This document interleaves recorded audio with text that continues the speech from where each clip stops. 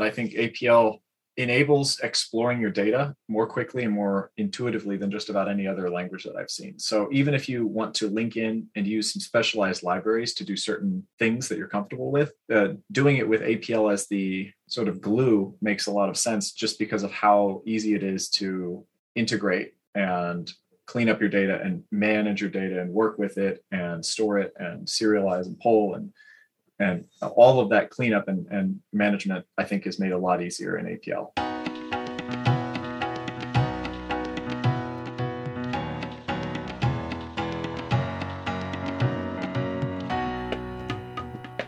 Welcome to a special episode of ArrayCast. We are live from the APL Seeds 2022 conference, a one-day or half-day conference put on by Dialogue Limited, aimed at introducing the language to people that either are beginners or only have sort of dabbled in APL or Dialogue APL or the array languages. So it's going to be a little bit of a different episode today because not only do we have our regular 3/4 panelists, we also have all of the presenters from the conference today, as this is the last session of that conference day.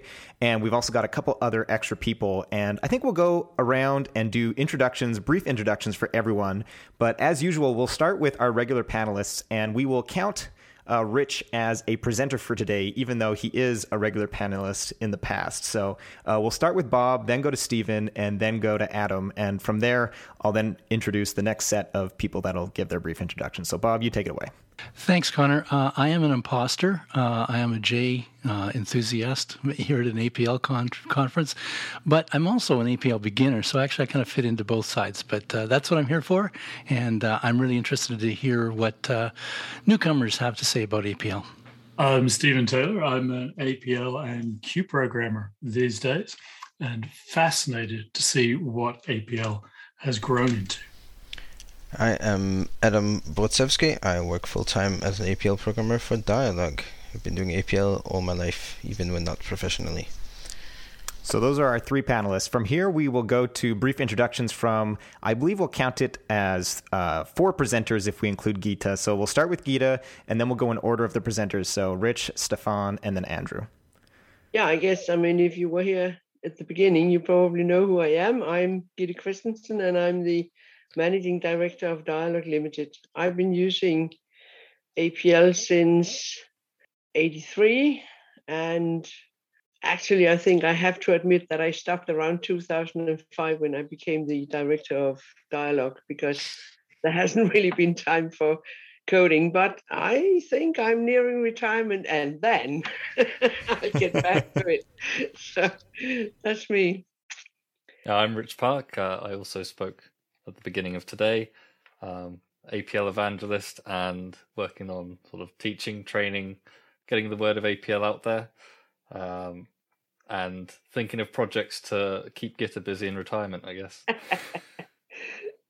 I'm Stefan Kruger, one of the speakers in the conference. I'm a sort of array language fanboy, I guess. I try to learn new languages every year, and I sort of got to APL via K and got stuck, and now I'm sort of trying to help spread the word really by writing material to help other people learn. I'm Andrew Sengel. I'm a kind of multidisciplinary software developer.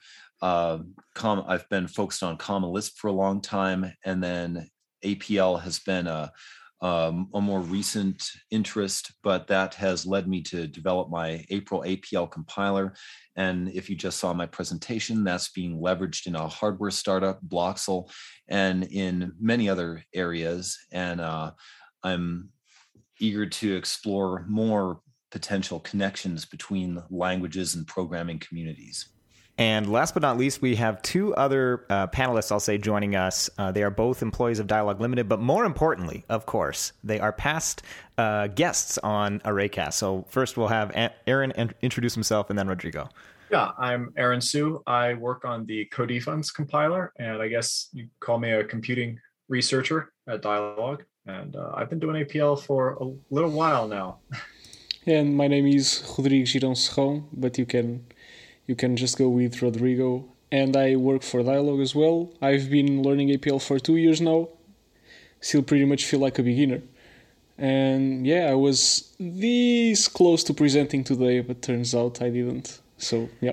Awesome. So that, I think, is 9 people in total, excluding myself. So I'm your host, Connor Hoekstra. I am an unprofessional array language programmer. Day-to-day I program in C++, but I'm a huge array language fan and combinator fan, and super excited to have so many people here today on this episode. And the way it's going to work, so we have, I think, 3 questions queued up. I will be moderating the questions and basically asking them to everyone that is in the chat, and we're going to get, I'm assuming, multiple different answers for each of the questions, unless if it's a simple question. And so if you have questions and you are attending live, obviously, feel free to drop them in the Q&A, and I will keep track of them, and we'll go from there. And also, I'll be monitoring the chat, and if some interesting discussion comes up there, we'll also relay it live on this episode. So I think we will start with the first question that's queued up in Q&A, which is probably going to have a pretty short answer, but it's a certain amount entertaining.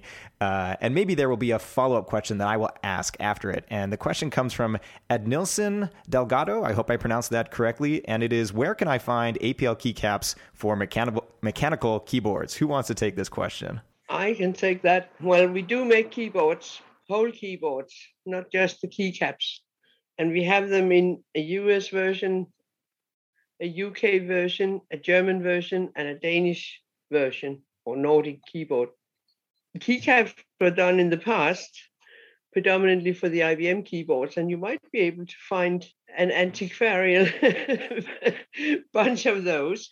But if that's not possible, then we do, there's a guy who recently started making stickers for the keys, and you can find his details on our website as well, if you want that. But keycaps for different keyboards, no, there's a huge setup cost to make these, and so we have to stick to a few options. Adam, did you want to add anything to that? Gideon mentioned the IBM keyboards. Actually, if I remember right, the employees of IBM's division on making keyboards bought out that part of IBM and set up something called Unicomp. And lo and behold, they still produce APL keyboards with injection molded APL key. You can buy the caps themselves from Model M keyboards, or you can buy whole keyboards from them as well. And you can find all this on APL Wiki, just apl.wiki/typing, and then you'll find something called hardware. It also has links to Dialog selling keyboards.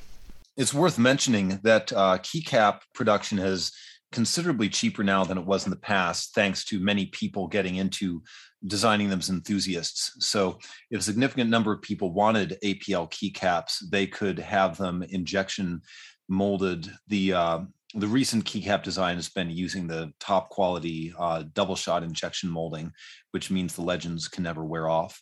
But there might be something like that out there. I haven't checked myself. I just follow the approach of, use a keycap legend, and, after a few days, you won't need it anymore.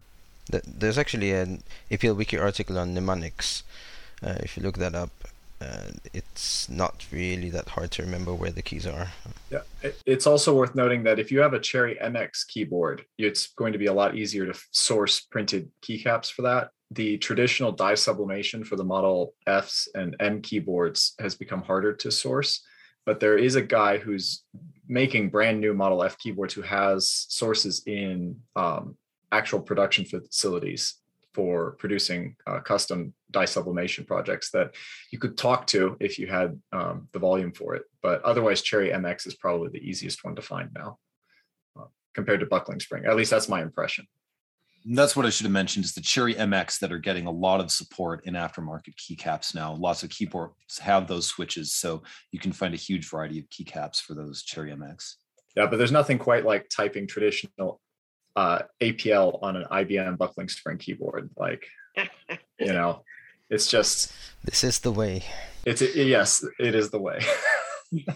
Well, a word of warning there. I noticed the fashion for revived Model N keyboards amongst my younger colleagues, and I got hold of one. Yes, beautiful, a beautiful thing. Took up half my desk. Well, my partner complained she was going deaf, so I had to move on. Now we see benefit of APL is you have to type many fewer keys than other programming languages, so much less shooting machine guns. All right, so we'll make sure that we link all of the links in the show notes, which we always do a great job with. The follow-up question I sort of have to this is one of the most common complaints, or I don't know, sort of chirps, maybe you'll call it, on Twitter that I get is, how do you type and these symbols? And I guess the form of the question will take: do you actually need an APL keyboard? Do you think it's a necessary thing to really get started with APL? Who wants to go first on this one? Never had one, never saw a need. You want to elaborate why you don't think there's a need for it? Like I said, I just started with a legend and typed until I didn't need the legend anymore. But they all have mnemonics, like Adam was mentioning, like O for the circle, R for row, I for iota. The encode and decode can be a little counterintuitive, but most of them I found pretty easy to memorize. Rodrigo? I think we need a clarification. Do you mean the physical keyboard or my keyboard being able to type APL glyphs directly? I mean more just like, do you need glyphs on your keyboard, aka in the form of an APL bot purchase keyboard, or in the form of a keyboard with mechanical keycaps that you can either get stickers for or buy custom printed ones? Because I think that's like, a lot of people have this aversion to it's going to be such an overwhelming or impenetrable task to learn how to type this stuff. And so I'm just trying to get the sense of how people feel. Like, is that actually, how did they find having to learn these symbols and type this? So these days I would just ask, how many emojis do you use on a regular basis? Quite a few. Yeah. Definitely simpler than typing emojis, or I have a Japanese IME as well, and selecting the kanji for that or whatever is pretty straightforward. But I remember actually, I think it was like the second day of doing any APL at all, I was like on a Zoom call with Morton doing some pair programming. At one point he asks to get the tally of something, and I kind of scanned across and I wasn't typing then, but I just clicked the symbol that looked most like tally to me, and it was like, how did you know that? I don't know, I just kind of guessed it. In terms of typing, yeah, maybe I'm not enough of a fanboy actually, because I don't have stickers or keycaps. I should probably get something. I literally just have that type of memory where it didn't take too long to figure out where everything is. So maybe for some people it is actually really beneficial to have that option, something to remember how to type the glyphs. I know when you're getting absolutely started at the beginning, TryAPL has two good methods. One is the kind of classic, we have it in the remote ID ride as well. It's the prefix key. Most people, it's on the top left. It's a backtick, and then the keys are somehow associated mnemonically with the letters that they're associated with. Like backtick A is the alpha. I guess backtick W is omega. Yeah, backtick D is down style, and there's other things like that.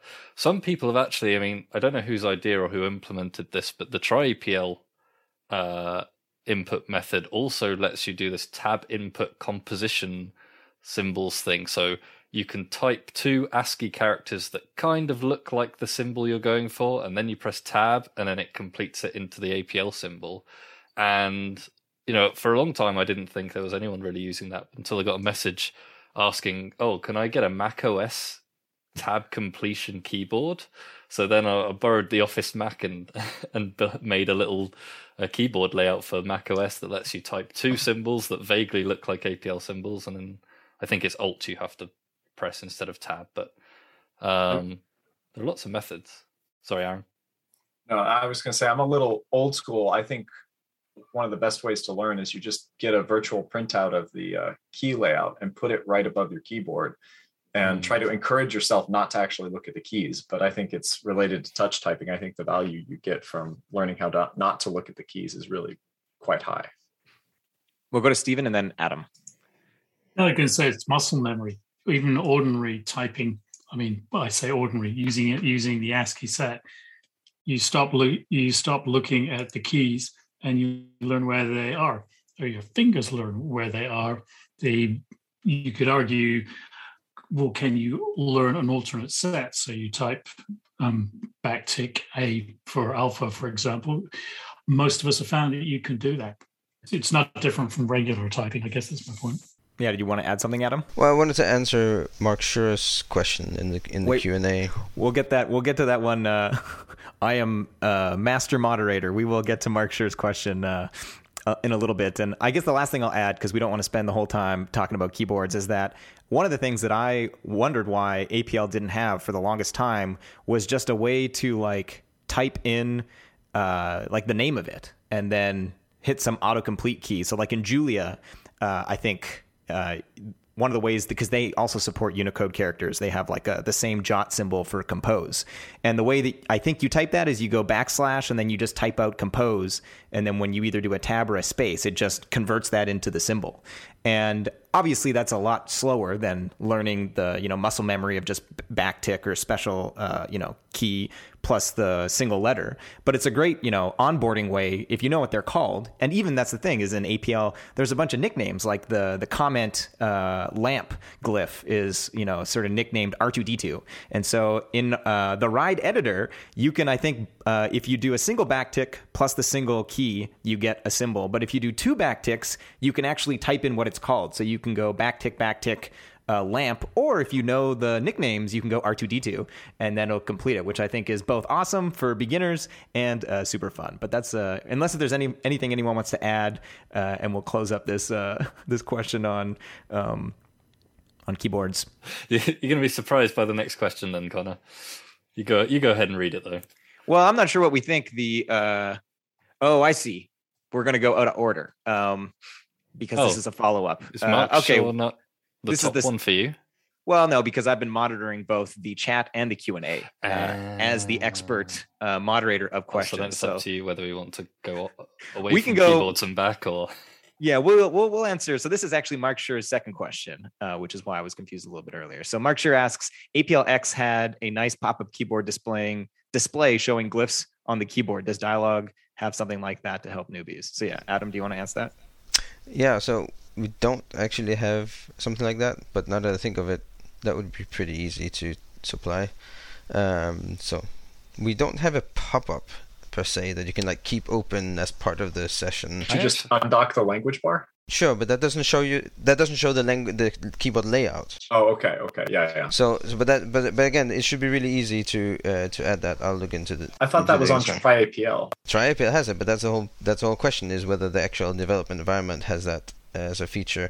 And then Fiona is really nice to paste a link into chat, which is defense.dialog.com/n_keyboards.htm, which lists all the different key layouts that are like default type layouts as well, and that is also part of the install, so you can actually pick them up there. And that's why I'm saying it should be really easy to add such a pop-up. I'll look into it. It is quite easy. We had one for quite a while, but nobody was using it, and that was when JD made the language bar, the list of the glyphs at the top of the development session. And I find that I use that.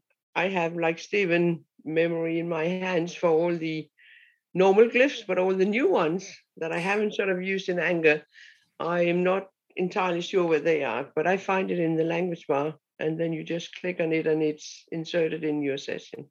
So, I mean, yeah, we had one, but nobody used it, and nobody complained when it disappeared when the language bar came on. So I think,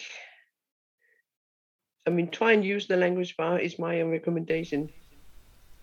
It also shows how to type things, by the way. Yes, it does. I feel like, at some point now in the next couple months, there's going to be a video that comes out because we just chatted for 20 minutes of all the different methods to type symbols, because there are a bunch of different methods. But yeah, I think in summary, it's a lot easier than you think it is. I've actually never explicitly done anything to learn how to type APL symbols. It's just kind of comes, you do it once, twice, and then after the 5th time, somehow you remembered it. It's like sometimes I forget my passwords for certain accounts, because I'm typing it on my cell phone, and I don't actually remember what my password is. It's just like I know, oh, I've been doing this for 6 years. It's muscle memory, but if I have to type it with 2 thumbs, I can't remember. So the brain is an amazing a tool for picking up these things sort of subliminally. So we'll move to. We're going to come back to Brian Becker's question, because I think that one's going to yield a longer response from folks. But we'll skip to Mark Scher's first question that they asked. And it reads, I like to learn from reading several different books. Can anyone recommend good introductory APL books other than the Mastering book? I'm aware that there's an online update to the book in progress, and I really like Stefan's Learning APL site, but looking for other references as well. So do folks have any good answers to that as good sort of introductory books or material for learning APL other than those two? I guess, as I probably mentioned right at the beginning, I mean, the APL wiki tends to be the place to go to find all the collections of this. So I did paste a link to apl.wiki/learning_resources with a vast collection of things. There's also split up.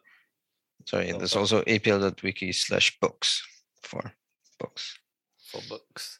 I've always found this isn't quite a book, but I got a lot of value out of reading the old APL quote quad papers and things inside of the vector journal archives.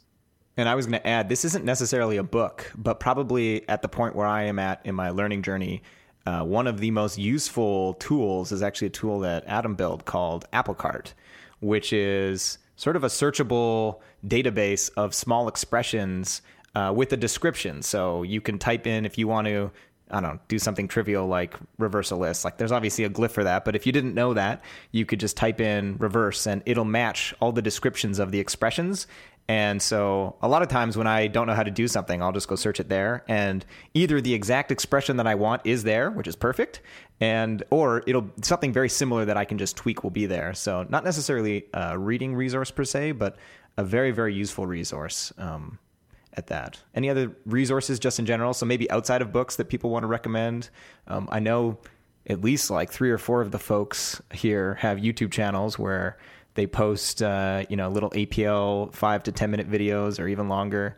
I just want to say that I started out learning APL in a chat room online, and there's a 50 conversations bookmarked where Adam goes through many different glyphs and some ideas and some concepts, and so it worked decently for me. I'm not totally incompetent with APL. I was going to add Adam's, I think he does them weekly, is the interactive sessions where he works through a problem. And I think books are a great way of, using as a reference, but when you actually have somebody working something in front of them, and YouTube videos can work as well, but doing it live I think that's the power move. Yeah, it's great when you have that opportunity. I don't know this particular resource. But Eric Sargent in chat has pasted Understanding APL parens in only 43 pages by Susan M. Bryson. So I'll have to check that out among the many other resources that exist. I wonder where you can find that. One of the great things about APL and its history is definitely the amount of resources that exist from decades of publications from different conferences. A lot of that is catalogued fairly well on the APL wiki in addition to, the tutorials and books that exist like Mastering Dialogue will obviously hold your hand going through the basics of the language. But, I think as people have mentioned here, at a certain point, you're going to be looking for, broader and deeper tricks and applications and ways of doing things that aren't so easily put into a structured order like that. And those can be found in things like vector articles, APL quote, as Aaron said, with YouTube, people solving problems on YouTube. Should we plug all the channels? Well, I was going to say, I can just go through it because I'm staring at it. So I'm going to go from like just top left to bottom right on my screen. I know Bob has a YouTube channel on J. Rich, you have a YouTube channel under the handle Rickety P, I believe. You haven't been posting as of late, but you have a huge backlog of videos. Steven, I don't think you have a YouTube channel, but I know you have a blog, and you did a great series recently on the advent of code, I think, in Q, which had some really, really sort of enlightening solutions there. Aaron, I know you have a YouTube channel too. You don't post super regularly, but there's a couple of awesome talks that you have posted there. You did was it 1 hour or 2 hour deep dive into your code defunds compiler, which is mind blowing. And there's also like a Hacker News thread that came out of. Adam, you have a YouTube channel that I'm not sure if you started it recently or you just started posting the Quest videos too recently. Rodrigo, you have a YouTube channel where you solve leak code problems in APL. And then I'm not actually sure if Gita, Stefan, or Andrew, do the three of you. So Gita does not. Stefan and Andrew, do you have YouTube channels? No. Not at the moment, but I'm pulled between a lot of things right now. Yeah. Andrew has multiple talks about April online and also Seed, which was a prior project that Andrew worked on. And Stefan obviously has his book. So, I mean, between and I guess I should mention, I also have a YouTube channel, which I flip-flop between, videos on a bunch of programming languages and then covering different textbooks. So, mine's less concentrated than some of the other folks that have YouTube channels here. So I think, of the 10 of us, I think, what is that? Like 8 or 9 of us are producing some amount of digestible content in one form or another. So I'm sure we'll put all of that stuff in the show notes. Rich? Yeah, I should also add Dialogue Limited YouTube channel and Dialogue User Meeting YouTube channels, but both of those collectively you can find on dialogue.tv. And that includes not just, webinars and sort of teaching materials about specific topics, but also presentations from our users talking about the things that they actually do with APL in the real world. Yeah, and I think all the talks from this conference today, APL Seeds, the last time we did one of these live recordings at the Dialogue APL conference in November of 2021, I think it was, or late October, all of those talks are online. And I think maybe we should start like a intro to APL list of talks, because Rodrigo just gave, and Aaron gave talks, although Aaron's was less on the introductory side compared to Rodrigo's, at a Functional Conf 2022 conference just in the past week. So maybe it'd be worth, because some of these talks are not given at Dialogue conferences. If we created some curated list, we could, add talks that happen from different conferences like Functional Conf or functional conferences. That might be a useful resource for learners. All right, we'll wrap up that section on content, and maybe we'll hop back now to Brian Becker's question from a while ago now, where he asked, I'd like people to comment on clarity versus efficiency, and adds in parentheses that I have some rather strong opinions on the subject. So if you want, maybe you can type in the chat, Brian, a little bit of your strong opinions, and maybe we can fold them into this. Who wants to tackle this question first? Rodrigo? Yeah, I just want to be the one to give the annoying answer of it depends, right? Are you writing performance critical code, or if I am writing code to teach others, then I'll prefer clarity over performance any time of the day and twice on Sunday. But if it's performance critical, I'll just go for performance probably. All right, who's going to hit the tennis ball back across the court? Stefan? Well, I think, Rodrigo's obviously right, but I think in the ideal scenario, the elegant, clear code should also be the efficient. Right? That's the principle of the least surprise, and this is what I find as with learning APL that this was something that took a long time to sort of wrap my head around. That the code that I found that I wrote that was obvious and clear was always the slowest. Yeah, and then someone checked up in the chat room and say you can do it like this instead, and it's like 2 orders of magnitude faster, and it took a long time to develop that sort of intuition, which comes naturally to me in other languages like Python or C or whatever, because obviously got more experience in what's actually going on behind the scenes, right? And so I think that's the bit that I found somewhat counterintuitive in APL sometimes, that the super fast stuff didn't seem to sort of marry with my idea of what's obvious, at least not initially. Aaron? I think, Bob, did you have something you wanted to say, or I'm probably going to say what you're going to say, which I think clarity is subjective, because if you really know this stuff well, and I've heard Aaron talk about this, it's clear. But if it's something that you've sort of come up with to be efficient, you're not comfortable with, sort of as what Stefan's saying, you may want to, provide more background in case, as Brian points out in the chat, you may be reading it in a year, you may have forgotten some of the tricks you've come up with. So I think clarity is kind of subjective. If you're teaching somebody, then of course you're going to try and make it more clear, because the subject you're dealing with is a person who may not understand it. So I've got a pretty strong opinion here, I guess, which is that both always, and we should be able to have our cake and eat it too. The way I think of it is like there's 3 points on the triangle. You've got your future self that's going to have to read some code, or that everybody else is going to read the code, the results systemically of what happens when you follow one approach or the other. Then you've got yourself in the moment trying to make something happen, how much clarity or efficiency benefits you.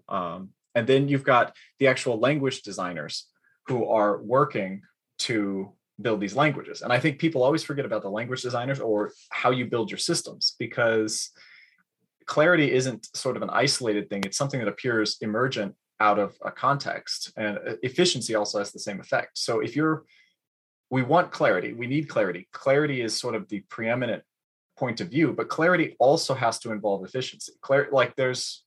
There's an element here of clarity of understanding how your code is going to perform, clarity of understanding what's going to happen with your code, understanding what the ramifications of this code in the future are.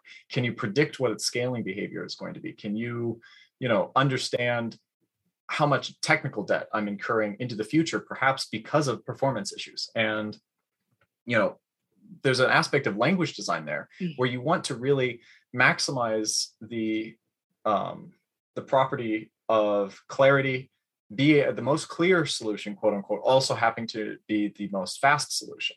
And you want to try to think about how you can design and approach and architect your system so that these things begin to be the case. And one of the things that makes that difficult is that we often build our software in layers. And the problem with layers is that even though we in theory have localized clarity at each of these layers, the moment you insert one of these hard barriers, you remove your ability to change your decision about clarity any further down than where you're at that point. And you force decisions of clarity on anybody who's above you in that stack. And so I've seen massive performance issues crop up systemically in a lot of programming fields simply because they're using, as the layers get up, every little piece seems clear. But then if you look at the whole system, it breaks down because you've introduced just enough combinatorial complexity that's, at each layer, it just builds and builds and builds until you can't actually fix the problem. And that's a big issue in my point of view, is if you reach a point where you can't actually make your code efficient if you need to, then you're no longer really clear, in my opinion, because then you're making tons of work for yourself in the future. Andrew, go ahead. Yeah, so this ties into something that I've discussed about April in some other discussions. So I see fundamentally when you're talking about clarity and considering these issues of performance, I see a lot of programming. Really, the fundament of programming is about balance and creating balance. So one of the reasons I implemented April was to allow me to balance my code in a way that I couldn't before. Here's an example. The Bloxel uses animation specs to define its animations. When I wish to define a custom animation behavior, I would have, if I were using just Common Lisp, I would have two choices. Either I would have to define the custom behavior with many loops inside the animation spec and bulk it out by dozens of lines, or I would have to place that custom behavior somewhere else, put it in some file collecting all these animation functions. Many of these functions are only used in one animation. So in that case, I would be bulking out my code with all these functions that are only used for one thing. And that goes to what Aaron was saying about creating these layers and layers of complexity that can grow to a point where you can no longer manage performance or manage the development itself. What April allows me to do is to create custom animation functions that only take a line or two of code. So those can fit neatly inside those specs. Then that spec is comprehensible to me in a way that it wouldn't be if I were shunting the code elsewhere or if I were blowing up their length. that kind of balancing act is what I see as really the heart of programming and understanding programming. So if something is not clear, then ultimately you will not be able to maintain performance, because performance is not just defined in the moment. Performance is assessed over the lifetime of your application and for all the use cases that it needs to fill. And you won't have the flexibility to meet those needs if you can't understand your code base. Yeah, we always hear about notation as a tool of thought, but you can almost think on top of that is it's a notation for comprehension. Once you really understand the symbol set, it sort of sounds like that's what Andrew was talking about. And I have to completely agree with what Aaron said, that I want my cake and I want to eat it too, or whatever the expression is. I want both. I want the most clear and expressive solution to be the fastest solution. And I think a great example of this, where currently array languages don't have this, is if you do // iota and then a number. That is summing up the numbers from 1 to whatever number you specify. This is going to be a lot slower than the constant time mathematics formula of the handshake expression of n times n plus 1 divided by 2. Because you just, instead of building up a sequence and then summing it all up, you're just plugging n into this formula and then getting it. But in a language like C++, because we have such an advanced compiler, compilers can actually see through that, and they can transform that code into a constant time formula. And the fact that array languages are built out of these primitive operations, I actually think that there's a way, way bigger opportunity for array languages to build these kinds of like AST transformations, which if you were to build that into an array language, you actually could have both, where, the alternative to writing // iota insert number is actually programming that n times n plus 1 divided by 2. But like in my opinion, the // iota number is way, way more clear, because it's 3 symbols plus a number. Yeah, well, I guess that's it's a future thing that, and I know a lot of that stuff is actually built into the APL language, and you can see it in the RIDE editor whenever something highlights, as I think it's pink in the Dracula syntax highlighting. They actually have like a syntax highlighting color for idioms. So like you'll be typing, and then all of a sudden your 3 or 4 character expression will turn some color, and then that's the editor letting you know, oh, actually we have a built-in special case for that, and it's going to be a lot faster than whatever the naive implementation of that. Does anyone have comments or thoughts they want to add to that? I was going to say that's what I see as the ultimate destination for April, is a more deep AST transformation for optimizing code, because Lisp gives me some more flexibility in dealing with semantic structures than other languages might. Obviously, it'll take a lot of work and a long road to get there, but that could be, and Common Lisp does support SIMD operations, and there's potential for integration with GPU libraries like ArrayFire, but that's all on the horizon. But if that were realized, it could be possible to achieve some significant performance gains that way. Aaron? So I was going to say that we part of the Codefense project was researching this question, and one really good example of this is in loop fusion, because a significant amount of research has gone into for things like polyhedral loop optimization models and other things like this, to try to prove that certain operations can be done and fused and looped in a traditional programming language that's imperative and very loopy. But what I found is that same kind of code, when you express it in APL, is an order of magnitude less complex to prove that it's fusible. It's almost trivial at that point. It can be done either at runtime or at compile time very efficiently. And so when you have a language that does this sort of stuff, the clear expression turns out to also be the one that you can analyze and make much faster compared to other options. But I also want to highlight that a lot of people focus on the computation side of performance, but on our modern machines, memory performance is a huge deal and a huge bottleneck in a lot of applications. And oftentimes array representations of your data structures with the clear APL formulation of a problem set in arrays is often many orders of magnitude more efficient in terms of space and memory than your alternative representations. And what you end up with there is not just space savings, but because you have reduced memory pressure, you end up having a lot more compute performance over that same operation. So I found this in my compiler as well, where we're talking about the differences being like a gigabyte or 1.5 gigabytes versus 64 megabytes. And when you're talking about those orders of magnitude in terms of the data you're working with, the performance difference is huge, despite the fact that you're actually using the clearest representation you can. Gita? Yeah, well, I'm just talking from experience that sometimes you get these performance surprises, and it turns out that maybe if you reverse or rotate the data before you actually apply exactly the same formula, it's like a magnitude, number of magnitudes faster. And so it actually teaches you what goes on under the hood, and you learn how to organize your data.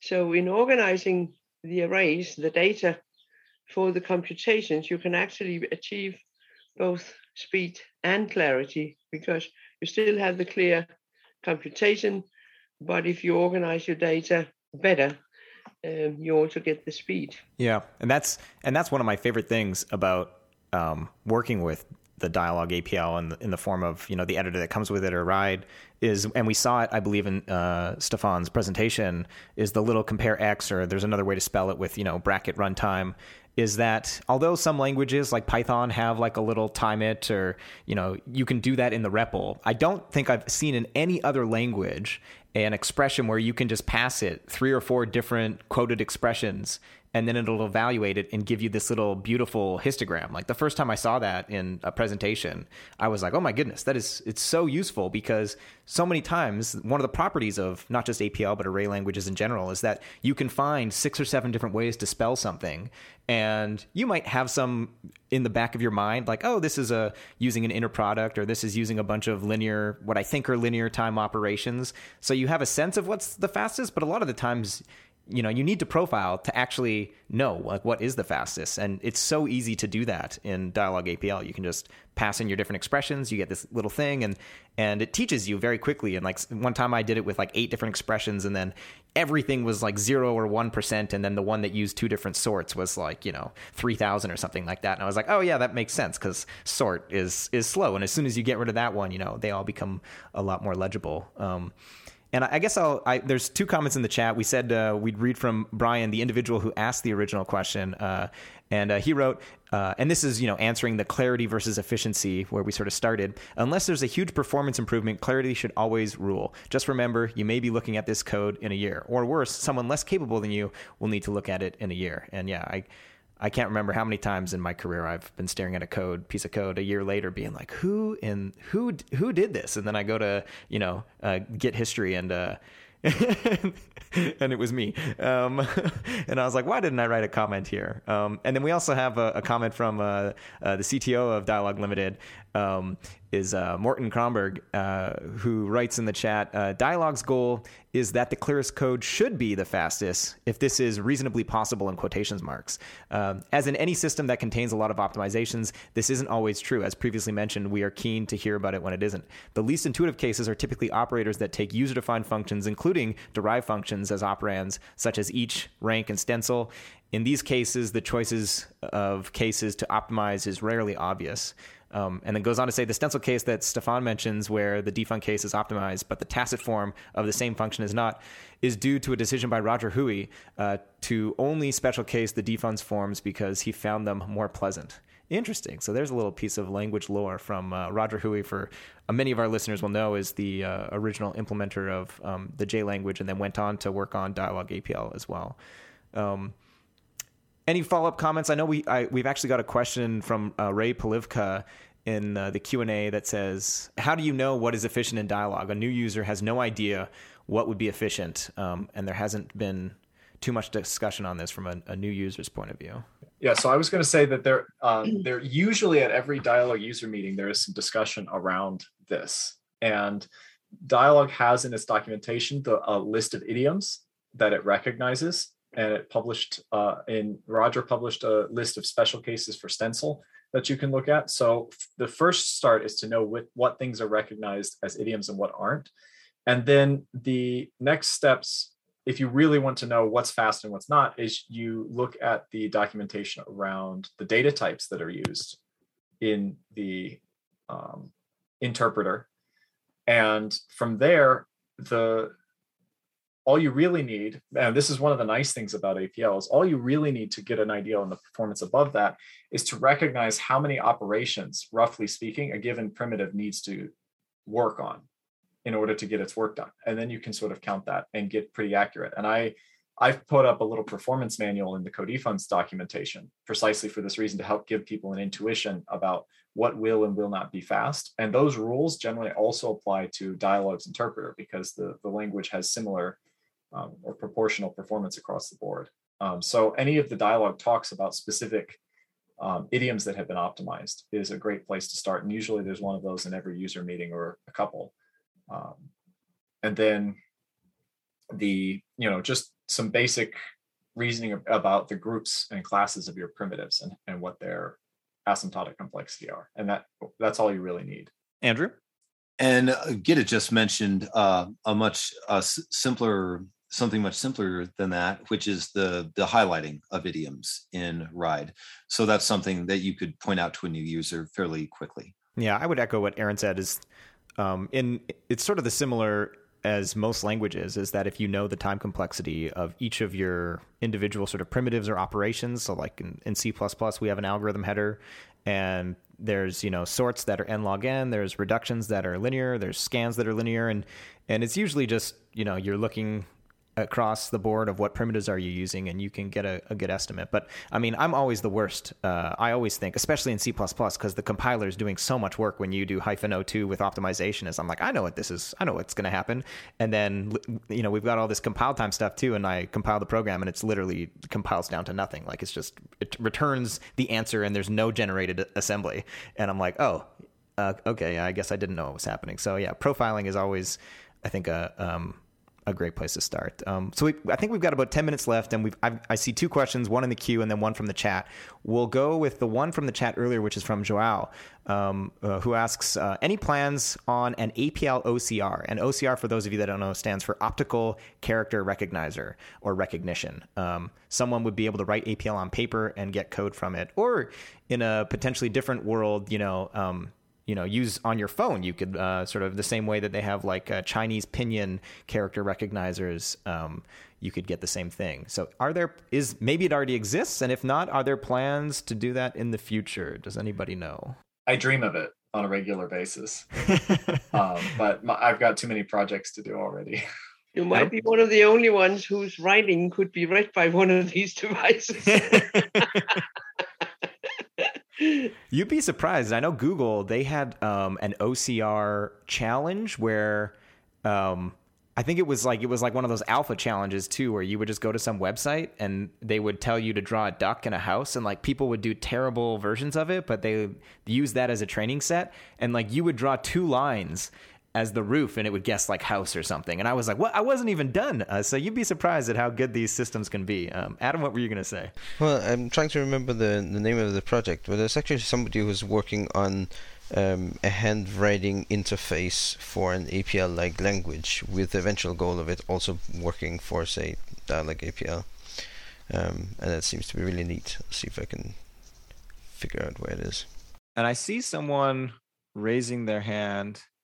And they've also just commented in the chat. Ragu says, a new kind of paper by, I'm not going to pronounce that correct, Malajtos? Yeah, that's the one. That's the one. So this is a new, like an actual, is this kind a digital of like paper? Digital paper? No. The idea is just that you take a device that has handwriting capability, like a tablet and a stylus or something, and then there's an application that looks at what you're writing. And actually, the target set of characters for APL is relatively small. So doing OCR is not very hard. The problem is when you have a wide range of characters.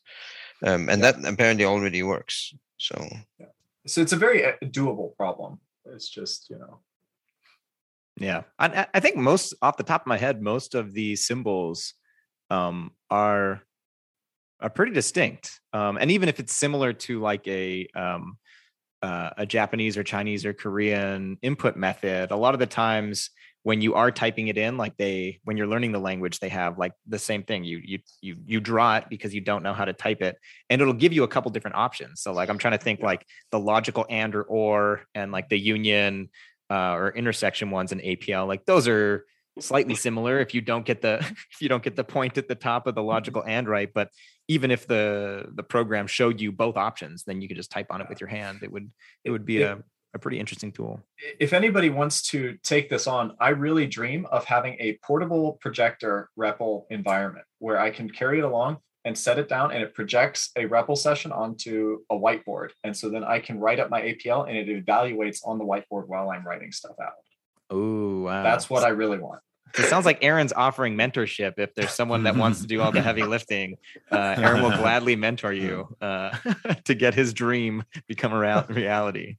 That reminds me that something I envisioned at one point was using tactile controllers like on a video game pad to input letters for a programming language. And APL would obviously be one of the best candidates because you have all these one character functions and operators, or anything that has a real strong autocomplete system where it would have a focus on navigation and moving things around.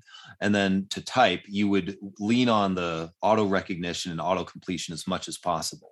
Awesome. I think unless if there's any last comments on this, we'll maybe move to what looks like could be our last question. And that is from, once again, Ed Nilsson Delgado, who asks, as a data analyst / engineer, how can APL help me with my job? Geeta?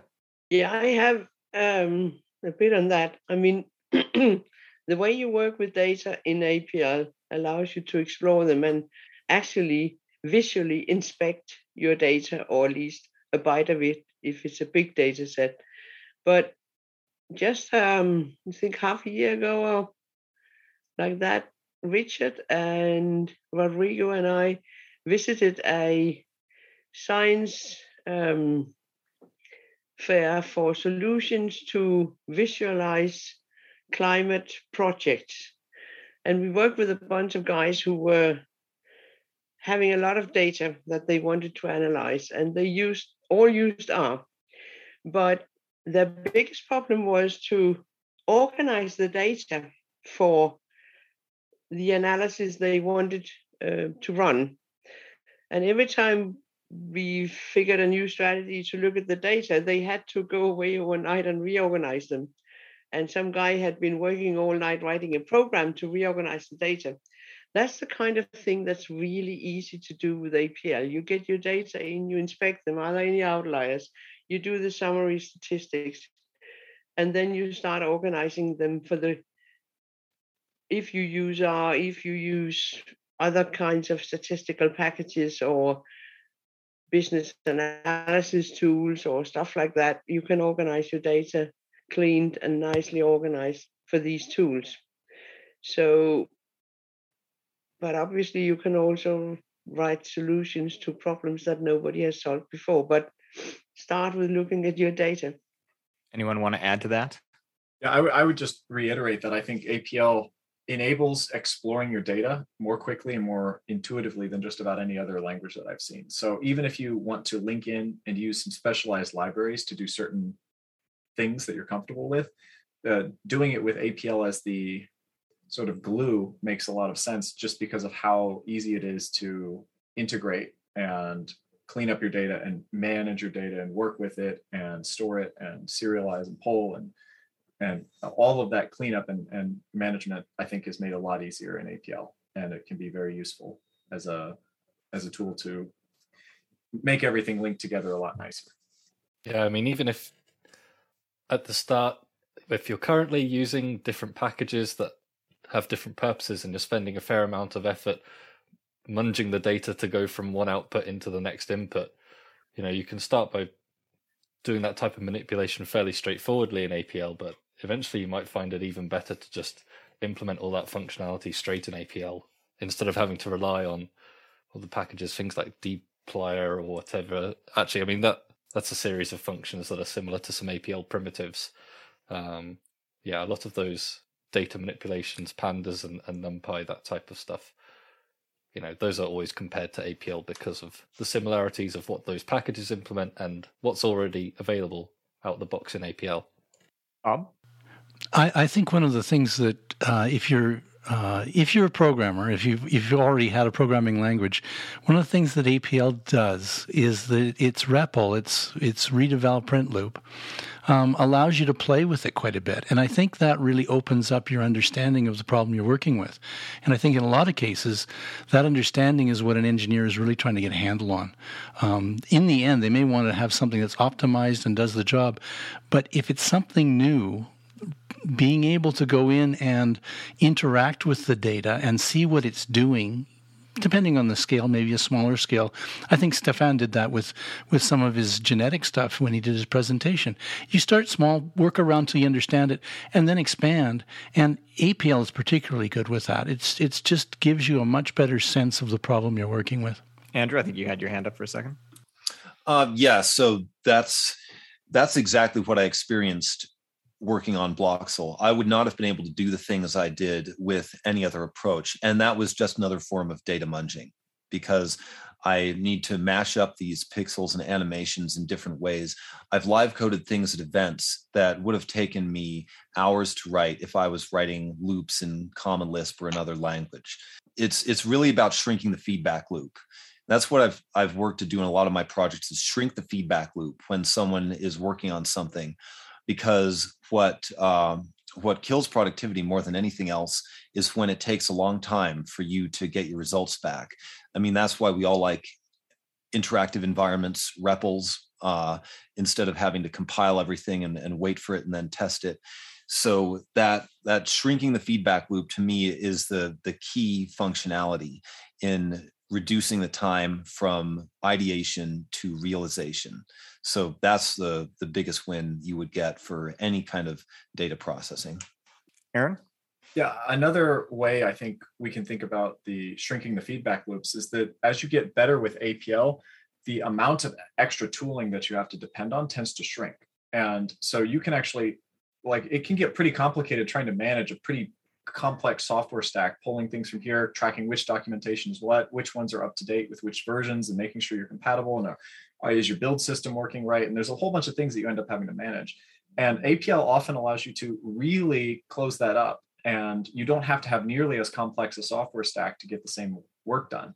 And I found that to be a very big boon, is that, oftentimes I can just implement something in APL and simplify my entire software architecture so that I don't have this extra complexity. And it saves me a lot of brain cycles over time, because I'm not worrying about all of this software architecture stuff. And I'm focusing more on solutions to my problems and how I'm thinking about and understanding the domain. And yeah, I've just had, and maybe this is where we'll start to wind down because we're just at time. I just had an epiphany literally in the last 5 minutes listening to this last answer. And it ties into that you, for those that sort of follow different programming languages, you always hear about people bouncing off of certain languages like Haskell or like APL. It's sometimes some people immediately fall in love with it, like myself. But other people, it takes them a couple different times because they find either the syntax or something about the language, like a little bit, it's a barrier to entry. And I've always wondered, why is it that I immediately fell in love with the language, and why doesn't everyone immediately fall in love with the language? And it ties into the fact that I was kind of thinking that you can think of APL as like the OG Excel spreadsheet. Like APL existed way before Excel spreadsheets did. And what was the VisiCalc was the first one on like the Apple II, and that was a huge, popular piece of software. And I realized that I love Excel. I've always loved Excel. At one point, I had 3 different Excel versions: 2003, 2007, and 2017 or something, or 13. Whichever one, second edition of the ribbon.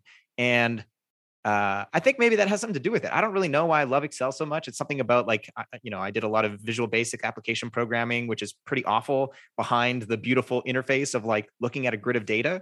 And I think my love for that model, when I discovered APL and the outer product, I was like, oh my goodness, this is the best version of Excel. It's interactive. It's more dynamic. The rank polymorphism is just absolutely beautiful. And this sort of ties back to the original question that Ed Nilsson asked, which is, as a data analyst or engineer, how does this help you?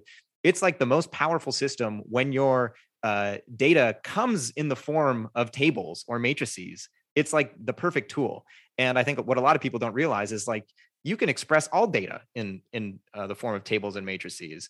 It might not come in that form, but you can find a way to represent graphs as adjacency lists and et cetera, et cetera. So that's my sort of a little monologue on maybe you need to learn to love Excel first, and then you'll immediately fall in love with it, or spend like a couple months learning the power of Excel, and then APL will just be like, oh my God, this is so much better. Rich, you're going to say one thing? Oh, just if you really want to take this to the nth degree, it is possible through OLE and COM to plug dialogue into Excel, and you can actually write Excel cell formulas in APL, so that when you run that on a grid of data, it's your APL code actually running instead of VBA. That is possible if you really want to. And Andrew, you got your hand up? You watched the seed presentation, right?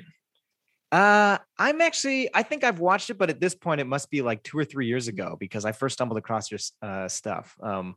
Is the seed something I should go revisit? Because that's the thing, is I might not have been at the right moment to really fully appreciate it. Because at one point, starting from this topic, certainly. And Joao just said that SPJ, which is the initials for Simon Peyton Jones, one of the key people behind Haskell, said similar stuff about Excel and FP in general. I think and we can find a link. There is a couple talks given by Simon Peyton Jones on sort of functional programming in Excel. And the most recent one, I think, is when like Excel 2019 or 2020 actually introduced they introduced Lambda expressions and like functional programming features, so that now technically, like Simon Peyton Jones said that his goal was for Excel to be Turing complete, which it now is. It looks horrible. It looks horrible. And he even said that himself. Is this really the way you want to do functional programming? Maybe not, but it's in Excel now. So I think with that, I will say, first of all, thank you to all our panelists and our presenters, and Aaron Rodrigo for joining as well. And even more so, thank you to Gita, Morton, Fiona, Adam, Rich. I assume you were involved in helping organize, and just all of the folks behind organizing Apple Seeds. I absolutely love the fact that there's not just one APL conference now. There are 2 APL conferences, and I look forward to a future where there are a double-digit number of APL conferences throughout the year, because I absolutely love getting to come to these and see seeing different presentations by folks. So thank you for putting all this work into this conference today, and for letting us steal an hour of it to do a live recording. And I think with that, we will say happy array programming. Happy array programming.